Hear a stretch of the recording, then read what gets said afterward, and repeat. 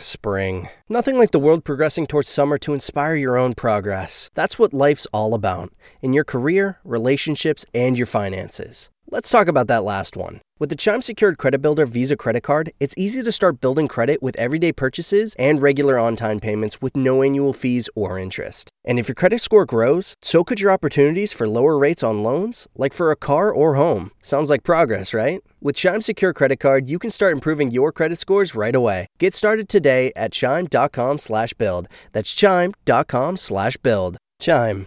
Feels like progress. The Chime Credit Builder Visa Credit Card is issued by Bancorp Bank N.A. or Stride Bank N.A. Members FDIC. Out-of-network ATM withdrawal and OTC advance fees may apply. Terms and conditions apply. Go to chime.com/disclosures for details. Save big on brunch for mom, all in the Kroger app. Get 16-ounce packs of flavorful Angus 90% lean ground sirloin for $4.99 each with a digital coupon. Then buy 2, get 2 free on 12 packs of delicious Coca-Cola, Pepsi, or 7-Up, all with your card. Shop these deals at your local Kroger, less than 5 miles away. Or tap the screen now to download the Kroger app to save big today. Kroger, fresh for everyone. Prices and product availability subject to change. Restrictions apply. See site for details. GM Ryan, how you doing today? Doing well. How are you, Logan? Personally, I'm rocking with the bedhead look right now. The crypto markets have not gotten me out of bed yet. So until they do, I'm going to have to stick with this look. But yeah, man, how are you feeling about the markets right now? I'm not really disturbed by it. We've been through it time and time again, up only eventually. So I'm not scared. That's what I like to hear. I want to know what you guys think out there in the chat. All 6 of our current viewers, drop a comment right below that like button, which hopefully you'll smash while you're down there. How are you feeling about the markets? What you got your eyes on? I have the live chat on the screen right now. We're going to have it for the first half of the show before the interview. So, get your comment up there. And what are we going to be doing on today's show, Ryan? Oh, we got a ton of stuff planned, Logan. I'm glad you asked. We'll be looking at the crypto markets, doing some technical analysis, hopefully get some trade ideas thrown around. And then we'll be looking at the NFT markets as well as some NFT drama. And then finally, we have an interview with Michael Gord. This guy, super cool. He's the CEO and co-founder of Tokens.com, GDA Capital, and he's investing heavily in the metaverse. So we're going to be talking metaverse real estate with Michael Gord. Stay tuned for that. That's happening at about 2:30 p.m. Super exciting. I'm really excited to look at NFTs. It's been a while. We've been too focused on those darn BTC and ETH charts. But it's going to be a fun day to look at some NFTs. If you're just tuning in, make sure to smash the like button. Let us know you're here and drop a comment with your trade ideas in the chat below. Good day to Adam, Point of Blue, Martin, and Mike. What's up, guys? Hope you're doing well. So let's get into the charts. I'm going to throw Bitcoin on the screen. Here we got the weekly candles. So last night we closed a weekly candle at about $50,000, just above that 50K point. I think that was pretty critical to hold. Since then, we've had a little bit of a sell-off. We're at 47.2 right now. Ryan, what do you think this week is going to look like for the markets? Logan, I have no idea. I don't have a crystal ball, so I cannot tell you, but I can tell you a key point to look at is that lower low that we had back, or that higher low actually that we had maybe a month and a half ago. Back there. I think as long as we can hold above that, we'll still technically be in an uptrend if we can hold a higher low from there. And then hopefully we can just slowly go up, consolidate and get back to that 50 to 60K range by the end of the month. That being said, if we don't hold that, then we're kind of moving sideways and we could even be in a downtrend. So that's a key point I'm looking at right now. I can't really even see the price there, Logan. Is that like $41,000 that we hit back in maybe the end of September that we should be hopefully holding if we want to remain bullish through the end of the year? This line right here, the bottom of the wick is at 39.7. And the close was at $43,000. So yeah, I think we could definitely stay. We need to stay above this line. And if we want to go, up again, if in any meaningful way, I think we're going to need to hold 53. The on-chain analysts have been calling out that number, so I'm just going to roll with that for the time being. Did you see what their reasoning was for $53,000 being that key point to watch for? I can't give you anything too good, but maybe we can look into it in a little bit here. In the meantime, ETH has been doing about the same. Here we have the weekly candles. Third red one in a row is open right now. A little bit of a correction on that ETH BTC pair, but it is staying above the top of that triangle that we broke out of. So I'm staying optimistic. I think we could see ETH lead the second half of this bull run. What do you think? Yeah, I think we definitely could, with all the ETH being locked up in DeFi and NFTs and ETH 2.0. It certainly could lead the rest of the bull run. It held up so well against Bitcoin. I was surprised when Bitcoin crashed down to $40,000. Ethereum was still trading, 3,800. So it held up super well, which hopefully is telling of where it's going in the future. But since then, we've corrected some. But like you said, Logan, we're above that triangle. Hopefully we find some support there and keep heading up. My price target for ETH in comparison to Bitcoin is at least 0.1, and we're not there yet. So it'll be interesting to see if we can get up to that 0.1 ETH per Bitcoin. Or no, other way around, 0.1 Bitcoin per ETH. That'd be a big mark to hit. And then, up only from there. And then the flippening happens. We're all happy. I think you had it right the first time. 0.1 Bitcoin per ETH would mean that ETH is 10x the price of Bitcoin. So 0.1 ETH per Bitcoin is what we're looking at here. But either way, Ryan, I think 0.1 is a great target. I mean, we saw that we hit it back in 2017 and 2018, and we even went a little bit higher. So if we were to get a new all-time high on the ETH BTC pair, I think that would mean the flippening is imminent. We've been looking at this, reversal, this chart here for years now. People have been saying, what happens if ETH BTC breaks out? Is it possible? Now it's happened, and everybody's kind of quiet, but we'll keep our eyes on it. Dante mentioned it as well. He has been keeping an eye on this, and he wants to know, Ryan, any idea on when ETH 2.0 will launch? It could be in a few months. It could be in a few years. It's really hard to tell. I'm really hoping that it comes out, between March to July of next year. But like I said, it's really hard to tell. There's no set release date. But from what I've heard the developers say, they're shooting for around Q2 of next year. That would certainly, great, right? Yeah, no, that would be amazing if we can see ETH scale by that time. It would really, really be bullish for the space in general. And we've seen Vitalik issue some updates to the ETH 2.0 roadmap. Maybe we have time to get into these today, or maybe it's a better topic for Friday, but they're shifting from sharding into a layer 2 centric ecosystem. So Polygon, Arbitrum, Optimism, and the promises of ZK technology are what the Ethereum community is focusing on at this point. So I think Arbitrum is removing its whitelist, opening the floodgates to full volume very soon here. Polygon should be doing it by next year. And Logan, I have a question. Yes, sir. What do you think happens first, Ethereum 2.0 or the flippening? That's a good question. I'm going to think about it for a second, but drop your thoughts in the chat below. What happens first, ETH 2 or the flippening? I think that we'll probably continue to gain on the ETH BTC pair. I'm not sure if ETH 2.0 is required for the flippening, but I think ETH 2.0 will cause the flippening if it hasn't happened already. Dante thinks 2.0 will need to come first. I agree, Dante. I think ETH 2.0 has to come first. But Logan, like you said, I think ETH 2.0 could certainly be the catalyst that makes Ethereum flip Bitcoin. And Chad's talking about the Pulse chain will be out in a couple weeks, a fork of ETH. I believe this is like the, what's it called? Hex. This is like the Hex project. I don't know. Chad, drop some more info for us in the chat. Maybe we can look into it. But yeah, Mike wants to know, or Martin, excuse me, Ether price should hold where? Where do you think, Ryan? I think we could see it hold kind of close to the prices we're at right now, between $3,800 to $4,200. Like I've said before, I think we're probably going to hold relatively flat through December. Earlier on in November, I was pretty bullish for the rest of the year, calling for maybe a $70,000 to $80,000 Bitcoin. But now that we've had a significant correction, I think we'll probably be holding. It's going to take us a little while to get back on our feet, but hopefully we'll hold around these current prices. I don't see us breaking down too much farther. But like I said earlier in the episode, there's that key level to watch. Make sure we're holding a higher low than before. For Ethereum, it's a little bit different than Bitcoin, a little bit farther down. But that weekly close is right around $3,100. Yep. So, I mean, that could be a level of support. If we break down below that, things will not be looking good. I might have to apply to McDonald's if that happens. It's not going to be pretty. You haven't applied yet?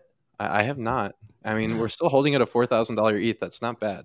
Maybe we could work at like the same branch of McDonald's. That might be fun. I'd be hype. We could take it over, start accepting crypto. Can we get Ronald McDonald on the next episode of Moon or Bust? Yeah, I'll queue it up. I'll DM him on Twitter. The McRib NFT launch. Oh boy. Anyways, let's take a look at some NFTs. So let's start it off. Mutant Apes, you and me, we both have one, Ryan. How are you feeling about our investment at this point? You know, we saw that run up last month, Logan, and it went up so fast from like 3.5 ETH all the way up to over 7 ETH, and the volume was just insane. So I was feeling really good, and really we've held it relatively well. I'm still bullish, and I'll be holding over at least the midterm. I want to see this ape game come out. I want to see the banana token come out. I want to see Coinbase NFT release their platform. Once all those things happen, then I'll start considering, when is the time to sell? I don't think the time to sell is going to be this month, next month, maybe in the spring, maybe in the summer, but I definitely want to get at least double-digit Ethereum for my Mutant Ape. I will definitely not be letting it go under 10, but I'm really hoping to get at least 15 for it. And I think with all these catalysts coming up, especially the Coinbase NFT platform and that ape game, those two will be really big, and I think the prices could double within that time. Ryan, you mentioned the ape game. We brought it up one time on the show before, but they announced a new partnership with Animoca Brands, who I know you are familiar with. Could you tell me a little bit more about that? Yeah, so Animoca Brands was co-founded by Yatsu, which I actually interviewed for CoinGeckoCon's conference. This guy's absolutely insane. He started a ton of different projects. He was in the iOS App Store super early, and then he transitioned to blockchain gaming. And since then, he's funded Decentraland, Axie Infinity, MetaMask, and probably close to 100 other projects. This guy is absolutely crazy, really deep in the blockchain space. And now they're helping Bored Ape Yacht Club make their mobile game. So I'm really excited to see this. They have a huge portfolio and a ton of connections within the space. So, I mean, this is great to see. I think Bored Ape Yacht Club is taking this game super seriously, and it should be fun to play. And hopefully the incentives are aligned for Bored Ape Yacht Club holders to be able to make some money playing the game as well. Very cool. Yeah, I know that Animoca Brands is very serious about what they do, and I did not expect the partnership with Bored Ape Yacht Club to come out. But following the partnership with Adidas, Bored Ape Yacht Club is taking their stuff seriously. So I guess I can't say I'm too surprised in retrospect. But here we could see the volume on the Mutant Apes just flipping back to this. Like Ryan said, it spiked in the beginning of November. We saw a little bit of an uptick just a couple days ago. Hopefully we can see the volume break out again, but nothing is really comparing to that first day. Probably a huge sell-off there and some huge buying Logan, as well. What's up? I have a inquiry here on these Mutant Apes right before we go to the Bored Apes, because I know the Bored Ape Yacht Club, the 4-tray apes, I don't know if you've kept up on them, but they're getting super expensive. The cheapest ones are like 280 Ethereum now. I'm wondering if you can filter by the traits on Mutant Ape Yacht Club as well and see if the same trend is happening. Sure thing. Trait count. Let's see how many. 4. Trait count 4.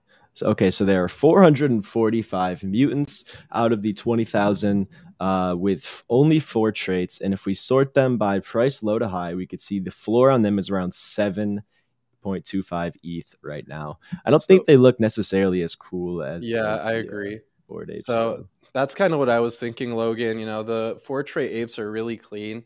The Mutant Apes are a little bit more involved. The art is kind of, more involved. So it makes sense that Bored Ape Yacht Club's 4 traits are going up, while these are kind of, people don't really care about them as much as far as the trait count goes. Mm-hmm. But besides the only the one, this is the rarest trait count. So that is something to keep our eyes on. Could be, more valuable or more desired in the future. Cool to point that out. Your pal Al says, I am an older investor, and to be honest, I don't understand a thing you're saying. That's totally fine. We'd like to welcome you to the rabbit hole that is crypto and NFTs. If you have any specific questions, feel free to drop them in the chat, and we'll do our best to get to them. Our goal with this show is just to bring crypto, NFTs, all this knowledge to as many people as possible. So I appreciate you for coming in and joining us today. And hopefully we can answer some of your questions as we go. If you're enjoying the show, make sure you smash the like button. We got 126 viewers right now. So let's see if we can get one like. Can we get one like on today's stream? Everybody go give one like. All right, back to the apes. You want to look at the Bored Apes now, Ryan? Yeah, let's do it.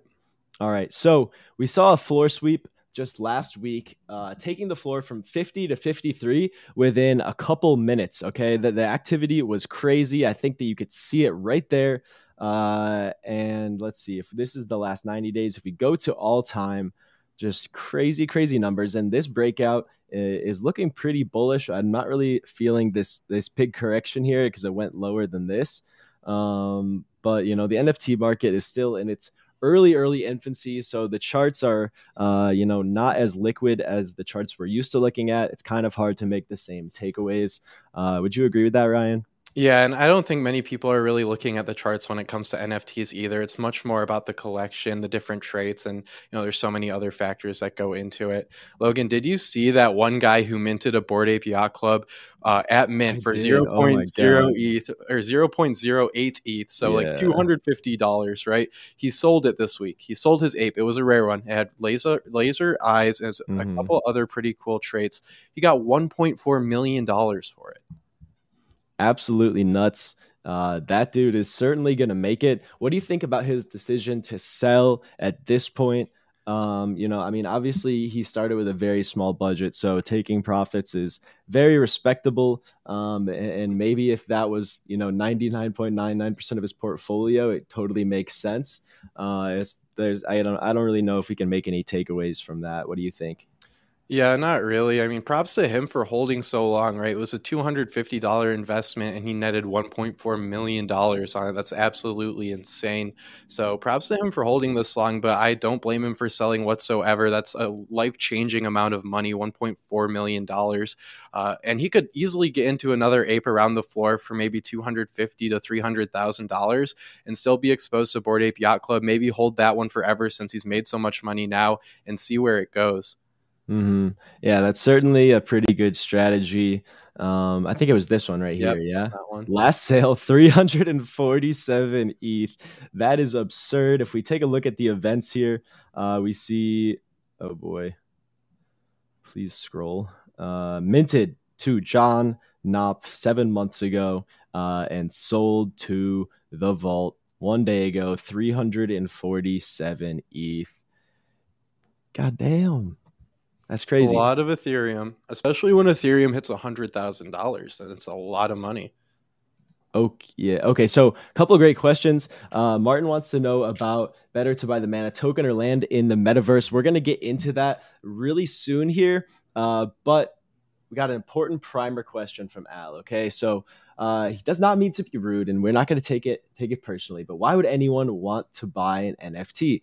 What can you do with it? That is a great question, right? So if we take a look at the Bored Ape Yacht Club, the project we're looking at right now, it's not just an NFT. It's not just a JPEG. Number one, it's a blockchain token that has provable ownership and proves the authenticity of the piece of art, but it's also membership to the club itself. So, yacht clubs, these high-end clubs like Soho House are nothing new. People are used to paying thousands and thousands of dollars in annual fees for membership to these exclusive clubs because they provide elite networking possibilities. And the Bored Ape Yacht Club is no exception, right? So the Bored Ape Yacht Club has a ton of money from the projects that they released, and they're using that money very effectively. They threw a party a couple months ago at NFT NYC that featured free shows from Lil Baby and the Strokes, completely open bar, and everyone there, was an early crypto innovator or was a VC investor. This is where a lot of the space in the industry is taking shape at the Bored Ape Yacht Club events. And since that happened, we've seen a whole bunch of new celebrities ape in. I mean, we got Jimmy Fallon, Post Malone, Von Miller, Lil Baby, Chainsmokers, Steph Curry, Adam Draper, Steve Aoki, Mark Cuban, Timbaland, Shaq, Marshmello, Logan Paul, Rich the Kid, Future. I mean, the list goes on and on and on. We don't even have enough time to keep this list up to date on a day-to-day basis because it's growing so fast. So Ryan, NFTs are just a picture, but a lot of them come with outside utility. So utility is what I think gives NFTs value. There's tons of different ways that projects can deliver value, but access to the club is one of them. So yeah, I hope that clears up your question a little bit, Al. Ryan, do you have any other examples of NFT use cases or value propositions that you want to share with us? Yeah, I mean, we're really at the tip of the iceberg, so it's hard to tell where NFTs will be at over the long term. But something else to know, I get why people get confused with NFTs because a non-fungible token by itself doesn't have any value. And a lot of these NFTs will be valueless eventually because these clubs won't grow. But NFTs can be used for things like intellectual property rights or music streaming, as well as thousands of different things, metaverse land. So there's definitely different ways to make NFTs valuable. It's really just a way to authenticate something on the blockchain that isn't fungible, right? So like Bitcoin and Ethereum, each token's exactly the same, so they're fungible. So non-fungible tokens, just a way to verify something that is original on the blockchain. So I mean, that has limitless potential, and it's going to be really interesting to see where this all ends up over the next decade. Most certainly, Ryan. And if you have any follow-up questions, feel free to drop them in the chat, but we are running out of time. So let's get on to the Sandbox versus Decentraland debate. So I can drop this link in the chat with the celebrity NFTs if you want to take a look at it yourself. But let's just flip over to the Sandbox. Okay, so there are two big metaverse tokens that everyone is paying attention to right now, the Sandbox and Decentraland. Ryan, I'm going to pull up my notes on the comparison between the two, but could you give us a quick overview of why someone might be interested in buying virtual land to begin with, and also maybe shout out the interview that's coming up? Yeah, so guys, stay tuned. In 10 minutes, we have Michael Gord coming on. He recently acquired a 50% stake in Metaverse Properties. It's a digital real estate investment firm that's doing a ton of cool things in the metaverse. So I'm really excited for that. But these two different decentralized protocols here that are making metaverses are the Sandbox and Decentraland. Both very interesting projects, and they're both pretty similar. I'd say the Sandbox has more of a roadmap, and Decentraland's kind of self-governed. Just letting the community do what they want with it. But people can buy land and then monetize it in a bunch of different ways in either of these virtual worlds. So Decentraland, its virtual reality world has been around a little bit longer than the Sandbox. The Sandbox actually just recently came out with the actual game. But people in Decentraland have made museums with NFTs. They've made in-game, like different types of games in the world where people can gamble. There's casinos, there's retail shops. So there's a bunch of different things people can do. And even companies like Adidas and Atari have bought land in these metaverses. So it's definitely interesting to see how this will all play out. You know, if more institutions will be buying land in these virtual worlds. And yeah, I think it's really exciting. Logan, do you have any notes on the differences between the Sandbox and Decentraland that you think are pretty notable? I do, for sure. And one thing I want to point out before we really start getting into the nitty gritty is that casinos have hired real people to, moderate their virtual casinos, right? And so there are new jobs that are being created in the metaverse, and some are so bullish as to say that 20 years down the road there may be more jobs in the metaverse than in the real world. So obviously take that with a grain of salt. We're super early, but Decentraland and Sandbox are the two big names right now. So quick breakdown: Decentraland has 90,000 parcels of land, and the Sandbox has 166,000. So floor price per parcel is actually higher for the Sandbox at this point in time. And maybe we'll see why that is. So both of these projects have tokens. In Decentraland, we have the Mana token, okay? And there was a question earlier. Is it better to buy Mana token or Metaverse Land, the NFT itself. So if you have the budget, if you got the 3.6 ETH laying around, you might be better off buying an actual piece of land that you could try to flip in the future, but that's certainly more high risk. If you don't want to invest like $40,000, like $20,000, then you probably should just get a little bit of the token to speculate.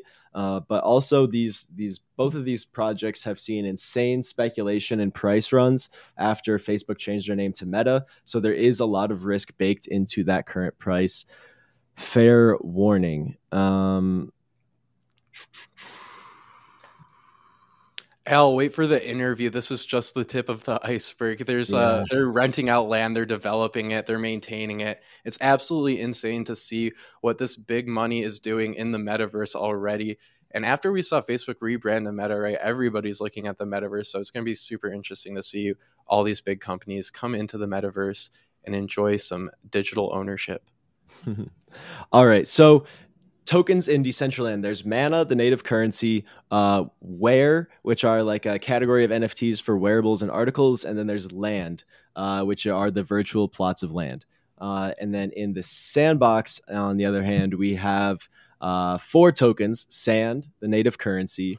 We have Assets, which are like the clothes or whatever, Games, and then also Land, which are the actual land elements themselves.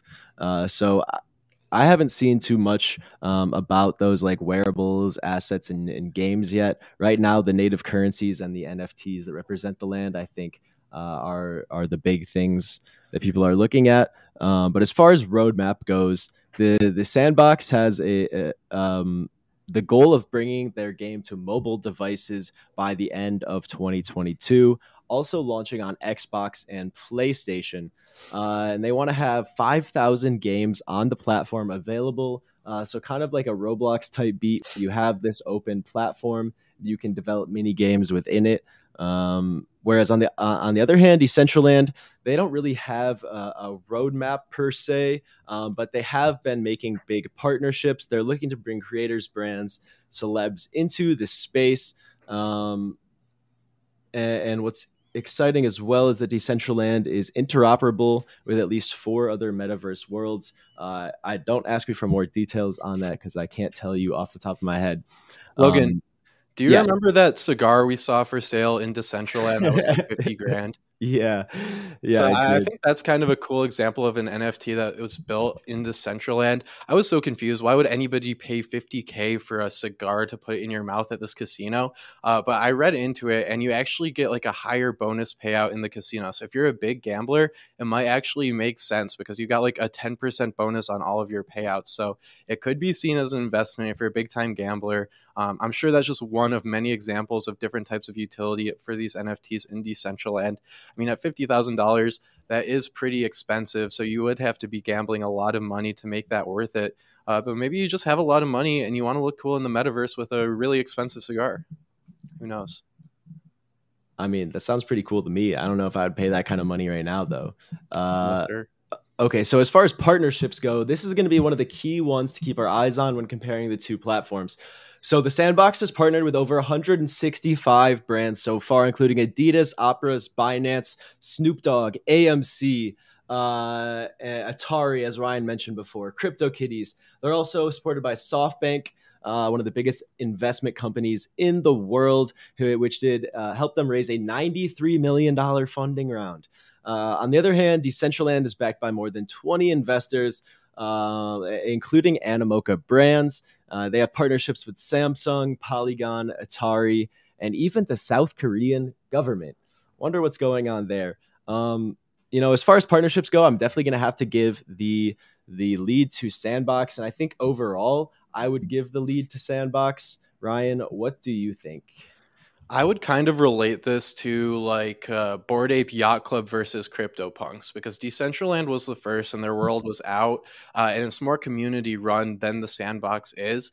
but like how Bored Ape Yacht Clubs is similar to the Sandbox, there's many more partnerships, and the community is driving it to a degree, but they definitely have more institutional brands along for the ride. So it'll be interesting to see how it plays out. I think that is a critical factor in growth, having these big partnerships with the Sandbox. So I think I would say I do like the Sandbox a little bit more at this point, but I haven't played the game yet. So I want to play the game. I want to see how the metaverse looks, what I can do in it. I think it's really cool, the flexibility that you do have in Decentraland, and that might win out over the long term. Being able to create absolutely anything you want on the land you own, I think that's a really cool concept. Most certainly it is. And we got a comment in the chat from Michael asking, do people need gaming computers to experience the metaverse? Okay, so I tried this on my 2017 MacBook Pro. I tried Decentraland, sorry, to be specific. I tried Decentraland on my 2017 MacBook Pro. It was pretty laggy, but on my 2021 MacBook Pro with the M1 Pro chip, it runs like butter. So as far as like a full gaming tower with like a dedicated graphics card, more or less at this point, this is a web-based game, so we'll see what happens. I have not dove into the Sandbox yet, so I can't comment on that, but I think it will become more accessible with time, and eventually, we see the Sandbox is aiming for mobile, so if they're trying to deliver a good user experience, it's got to be able to run on mobile devices. Okay, so we will defer the rest of this conversation to the expert. We have Michael Gord with us backstage, so let's just get it started. Michael, I'd like to welcome you to Moon or Bust. How are you doing today? I am doing very well, thanks. How are you doing? Doing great. Really happy you could join us today. Really excited to glean your experience and expertise on the metaverse sector in general. We've just been talking with our audience about the Sandbox versus Decentraland, and even teaching some of the newer viewers out there about NFTs and their value to begin with. But we also have some more experienced viewers, so we're going to get into all of it. I'm super excited. So before we talk about the Metaverse Group, can you tell us about tokens.com and why you decided to acquire a stake in the Metaverse Group? So tokens.com is a public company that is focused on using its balance sheet to generate staking yields through digital assets. So it is a way for public market investors to get exposure to the digital asset class in a medium that they are already participating in, the public markets, but in an area of the capital market, specifically staking of digital assets, that is quote unquote complicated for an audience that doesn't want to custody or control their own digital assets. And the reason why we thought it would be a good fit to acquire Metaverse Group is because, firstly, I've known Andrew, the founder, for quite a while, and Metaverse Group is essentially a similar business model, except instead of staking of digital assets, it's earning yields through NFTs, which is an extension of the tokens business model. And I was pretty excited about the opportunity of creating the first public metaverse, solely from the beginning blockchain public metaverse company. Very different from what Facebook is doing with the private metaverse, for example. Awesome. So could you tell me a little bit about your history in the crypto, blockchain, NFT, metaverse space, and how you found yourself where you are today? So I'm a serial entrepreneur and investor. I've been focused on digital assets for just about the past 10 years. I now have an ecosystem of companies that are focused across the blockchain capital market. So everything from introducing new digital assets on blockchain exchanges to traditional public market exchanges, trading, lending, fixed income, asset management, and the NFT and metaverse capital market are emerging trends that I thought too exciting to ignore. And specifically the metaverse, I really think is the next multi-trillion-dollar market. So I thought it would be worthwhile for us to participate in a larger capacity than just by deploying capital. Awesome. So what services do you currently offer to your clients? Yeah, I guess just take it from there. Yeah. So Metaverse Group right now is a vertically integrated real estate company focused on the metaverse economy. So we buy land, we build experiences on the land, generate cash flows through renting out those experiences, generate cash flows through either the experiences themselves or through renting out the land for other individuals to create experiences. So everything similar to Brookfield in the traditional world, we buy land and monetize the land either through experiences or renting. Experience being either NFT art galleries, office space, fashion shows, concerts, conferences. I believe there's going to be dozens of new business models that are created through the metaverse. So yeah, right now we're vertically integrated, but the intention is to be vertically and horizontally integrated. So I think we're pretty uniquely positioned as holders of quite a bit of land to be able to build businesses on those land, on those pieces of land that are native to the metaverse. That's really cool. And in your opinion, what are the best ways to monetize land in a platform like Decentraland or the Sandbox or any other metaverse that you guys have invested in? So similar to the real world, I think it really depends on your model, on your ecosystem, on your audience. So commercial office space in the real world, good business. It will be in the metaverse as well. Gaming and gambling, of course, good business in the real world, will be good business in the metaverse. Fashion still is high demand for stores that sell fashion, wear clothes in the real world. NFT wearables, I think, is going to be big business, and we're betting pretty big on that. Education, so the future of e-learning is in the metaverse. The future of academics is in the metaverse.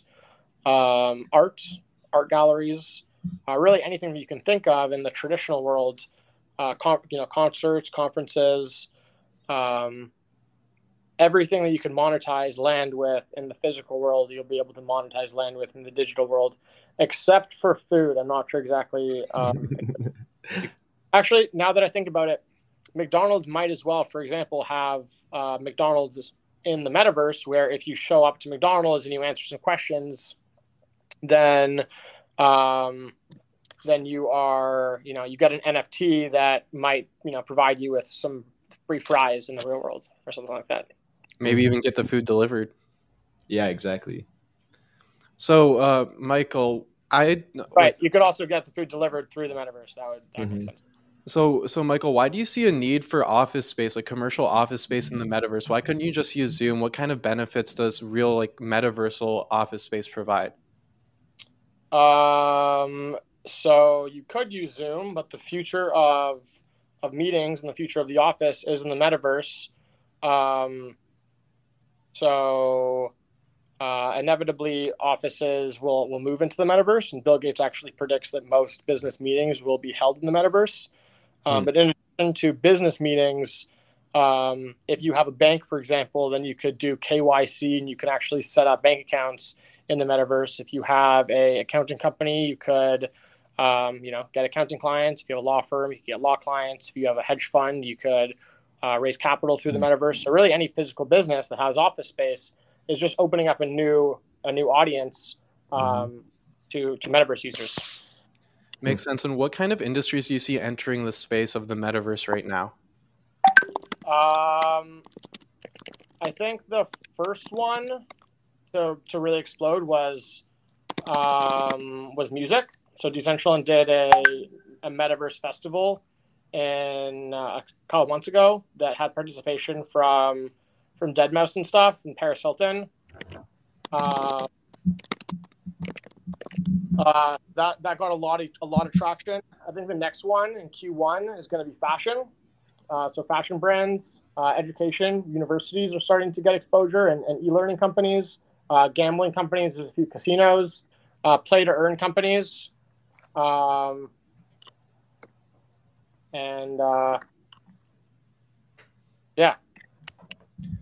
Michael, we've also seen some countries set up embassies within the metaverse. Does this make sense to you? Where do you see this going? Yeah, of course. I think why not have a like even during COVID, I actually lost my passport in Turkey, and to get to the Canadian embassy was not possible of because of COVID. Um, so in the metaverse, I would be able to show up to the Canadian embassy, and I'd be able to get a new passport perhaps in the embassy. Yeah, that would definitely save a lot of time, especially during COVID times where you physically and literally cannot even get there. So, Michael, we had the Decentraland versus Sandbox debate earlier. I'm curious to hear from your perspective. Which one are you more optimistic on, or both? And then also from your client's perspective, which one are they asking about requesting at this point? Sorry, what was that question? Yeah, so we had the Decentraland versus Sandbox debate a little bit ago on this episode. I'm curious to hear from your perspective. Do you take a side? What are the differences? And then also from your client's perspective, which one are they asking about? So I think that Decentraland is super far ahead. Sandbox only released their alpha a week ago. So I'm pretty bullish on Sandbox as well, but they have just quite a lot of building to do. Somnium Space is good. But Somnium Space is in virtual reality. Like, you need to have a headset, so that's not mainstream adoption. Yeah, so I think Decentraland is the most bullish right now, and is getting the most adoption. Very interesting. And are your clients requesting more help with Decentraland or Sandbox? My clients are really, I mean, they're asking us for our feedback. Mm-hmm. I think the Decentraland is just the most marketable for big business at the moment. Interesting. But we saw Adidas and Snoop Dogg go into the Sandbox. Do you think that was basically just the business end of it? Or was there a reason that they chose to build in the Sandbox? So Decentraland, I think, is building the biggest social network of the future. I think Sandbox is building the biggest game engine of the future. So if you're looking to build a play-to-earn game, then Sandbox might be a better fit. If you're looking to create an office space, for example, then Decentraland might be a better fit. It's really depending on your thesis. Fascinating. That's actually really interesting. I've never heard that perspective before. Okay, so is it possible to build an office space or event in Decentraland and port it over to the Sandbox? Do you see this interoperability happening in the future, or is that kind of making it too easy to leave one platform? Yeah, so we're just at the cutting edge of that. I think metaverses will be interoperable, same as websites, like are interoperable through hyperlinks. So someone will be able to hyperlink from a metaverse experience in Decentraland to a metaverse experience in Sandbox. But there are only a few people that have builds in Decentraland and only a few people that have builds in Sandbox. And there's not a huge amount of overlap yet of people that have builds in both. Mm-hmm. And there's also not that many events that are happening in either yet.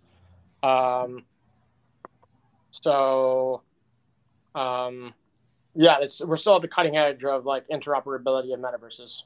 Mm-hmm.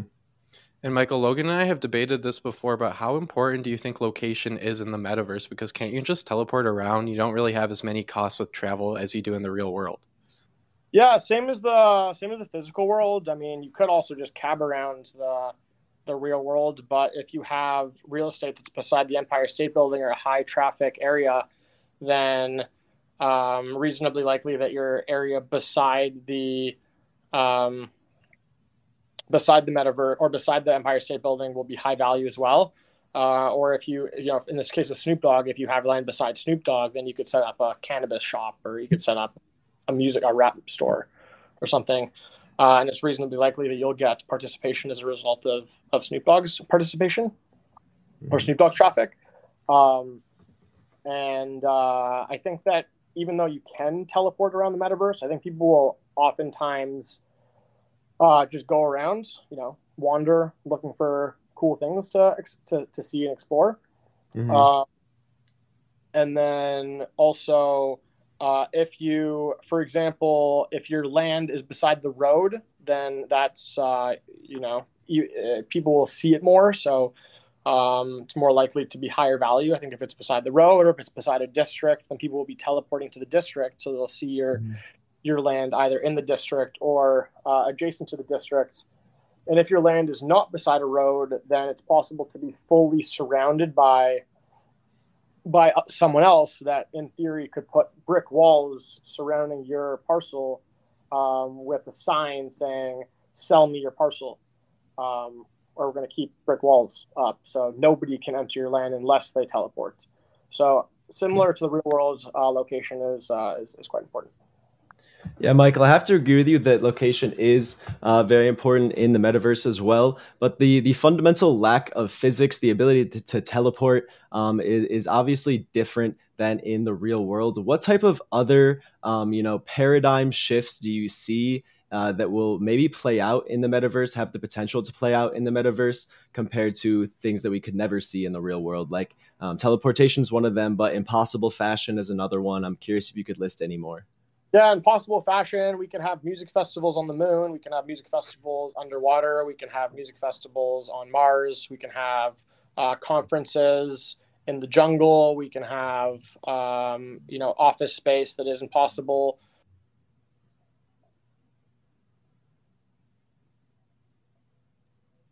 Michael, I think you muted yourself.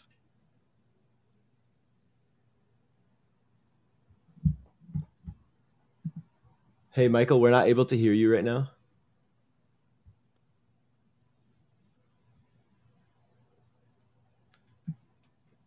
No, I'm still not getting anything.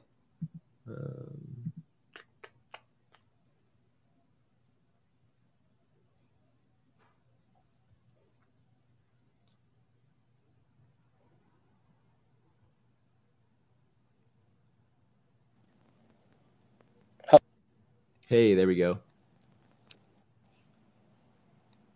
I think it's working now. Oh, I could hear him for a second there. Then he popped out. But yeah, thanks for hanging with us, guys. And I'm sure. Okay. Hey, yo, how's it going? Hey, sorry, cut out. Nope, sounds great. So you left off with having meetings and music events in places that aren't possible. Yeah. Yeah, so you could have meetings on elephants. You could have meetings on a flying saucer. You could have flying boats. You could have flying cars. You could have a stage on the moon. You could have a stage in space, a stage underwater. You could walk on water. You can, you could have a car that goes on water. Really, anything you think you can create. The question is, what can you think? Mm-hmm. So obviously you've thought about this question a lot. Are there any specific, investment strategies or theses that you've came up with to, get ahead of this paradigm shift? I think that we're at 500,000 users of Decentraland. I think that, and it's up from 15,000 users at the beginning of the year. That's times 30x in 1 year. If we do a times 30x from 500,000, then that becomes 15 million, and then another 30x becomes the size of Facebook. And as I think is commonly known, networks double. So networks don't grow at the same rates. Networks grow at an accelerating rate. But if we just assume that the network is going to grow at the same rate, 30x per year, then in 2 years, Decentraland becomes the size of Facebook by the number of users. So I think generally my thesis is just that right now we're at 0.0001% adoption. That adoption is going to go from 0.0001 to 100% of the world will be in the metaverse. 99.5% of the world will be in the metaverse, same as how everyone uses the internet. Actually, anyone that uses the internet will use the metaverse. The question is how often, how valuable will their, So Yeah, my thesis is just that this is going to explode by thousands of percents, I think, or thousands of times in the next few years as it goes from 500,000 users to 100% of the world using the metaverse. So, we just look to immerse ourselves into the technology, into the community, Mm-hmm. and we just want to accelerate adoption. So no play is a bad play, but potentially centralized plays could be, one of the worst picks. So could you talk about closed and private metaverses like Facebook's, and how you compare them in value to open source Ethereum or public blockchain based metaverses? Yeah, so Facebook, or let's go back in time. The private internet was popular in the beginning of the internet revolution. All these information companies were trying to build private intranet. Mm-hmm. And the intranet is still a multi-billion-dollar business, but it hasn't accrued multi-trillion dollars like the public internet has, because the entire world is more creative and more innovative than a single company can ever be. It doesn't matter how big or how innovative that company might be. Now, if we consider the blockchain universe, private blockchains in 2012, 2013, 2014, super hyped, raised hundreds of millions of dollars, delivered very little in terms of real world value. Private blockchains will be $1 billion business. They already are $1 billion business, but they have in no way accrued multi-trillion dollars of value per year like the public blockchain has, and I expect to continue to. So similar to the metaverse, the private metaverse will be I expect, $1 billion business, but it is not going to accrue multi-trillion dollars of value like the public metaverse is, I think, already starting to occur. Mm-hmm. And Michael, I'm interested to know what kind of competitive advantage some of these other metaverses you work with have. So if you could speak on maybe Upland and Somnium Space or whatever other metaverses you work with outside of Decentraland and the Sandbox, and speak on maybe why you chose to work with these. So really most of our portfolios in Decentraland, Sandbox, and Somnium at the moment. Our thesis is that buying metaverse lands, buying metaverse real estate is the same as buying pixels of a website's homepage in 1990 or 1995 before websites were popularized. The difference is that websites weren't able to sell pixels of their real estate. They had to sell advertising space, which was not fixed. So our thesis is that we want to be, in addition to betting on metaverses that we can already monetize, like Decentraland and Sandbox primarily, we still want to be, have smaller bets in a tail end side of the ecosystem, like Uplands. That makes sense. I have one last question for you, Michael. I would love some metaverse property swag in my life. Is there any way we could get merch to rep? I was in real estate, and now I'm looking at the metaverse. This is right up my alley. Rock on, definitely. We don't have any swag yet, but I'm happy to send some, and that's a good point. We should probably make some. Yeah, that'd be sweet. I appreciate it. Michael, what's exciting you the most about the space right now? Is there any one specific niche that you've been obsessed with lately? Fashion, I would say, is what is at the tipping point of bringing a bunch of multinational iconic brands into the metaverse. And I think once we have a bunch of musicians playing music festivals on a weekly and then daily basis, and we have a bunch of iconic fashion brands that are participating, then we've really reached the tipping point, and the world is going to be adopting this stuff. Very interesting. So you see Adidas coming in now. Are there any other murmurs about who could be coming next? I have no comment on that. But I would like to see Facebook participating in the public metaverse. That would be fun. Do you think that's going to happen? I think inevitably Facebook is going to realize that they need to participate in the public metaverse. They can also build their own metaverse. That's fine. But how long can you? They're Facebook smart. Mm-hmm. I think they'll get it soon enough. Yeah, we see them building on Ethereum already with their crypto wallet or their spinoff that's not actually theirs. But yeah, it seems like they are embracing the public blockchain sector. And do you think, do you have a timeline, anything in mind at what point Facebook is kind of forced into joining the public blockchain space or bridging to it? I think that Facebook needs more scalability. Like Facebook can't release a product on Ethereum today. It would not useful by their users, especially if they're a million people in, and Facebook's not bringing a million people in, they're bringing 100 million people in. Do you see mainnet or layer 2 on Ethereum as the main home of metaverses, or other blockchains, any in particular? $1 million question there. That's why I asked it. Right now, the only metaverses that are usable is the ones on Ethereum. But it is definitely a big opportunity for metaverses to be launched on arbitrary blockchain protocols. I think actually Tron has some, Solana has some. I think that's it.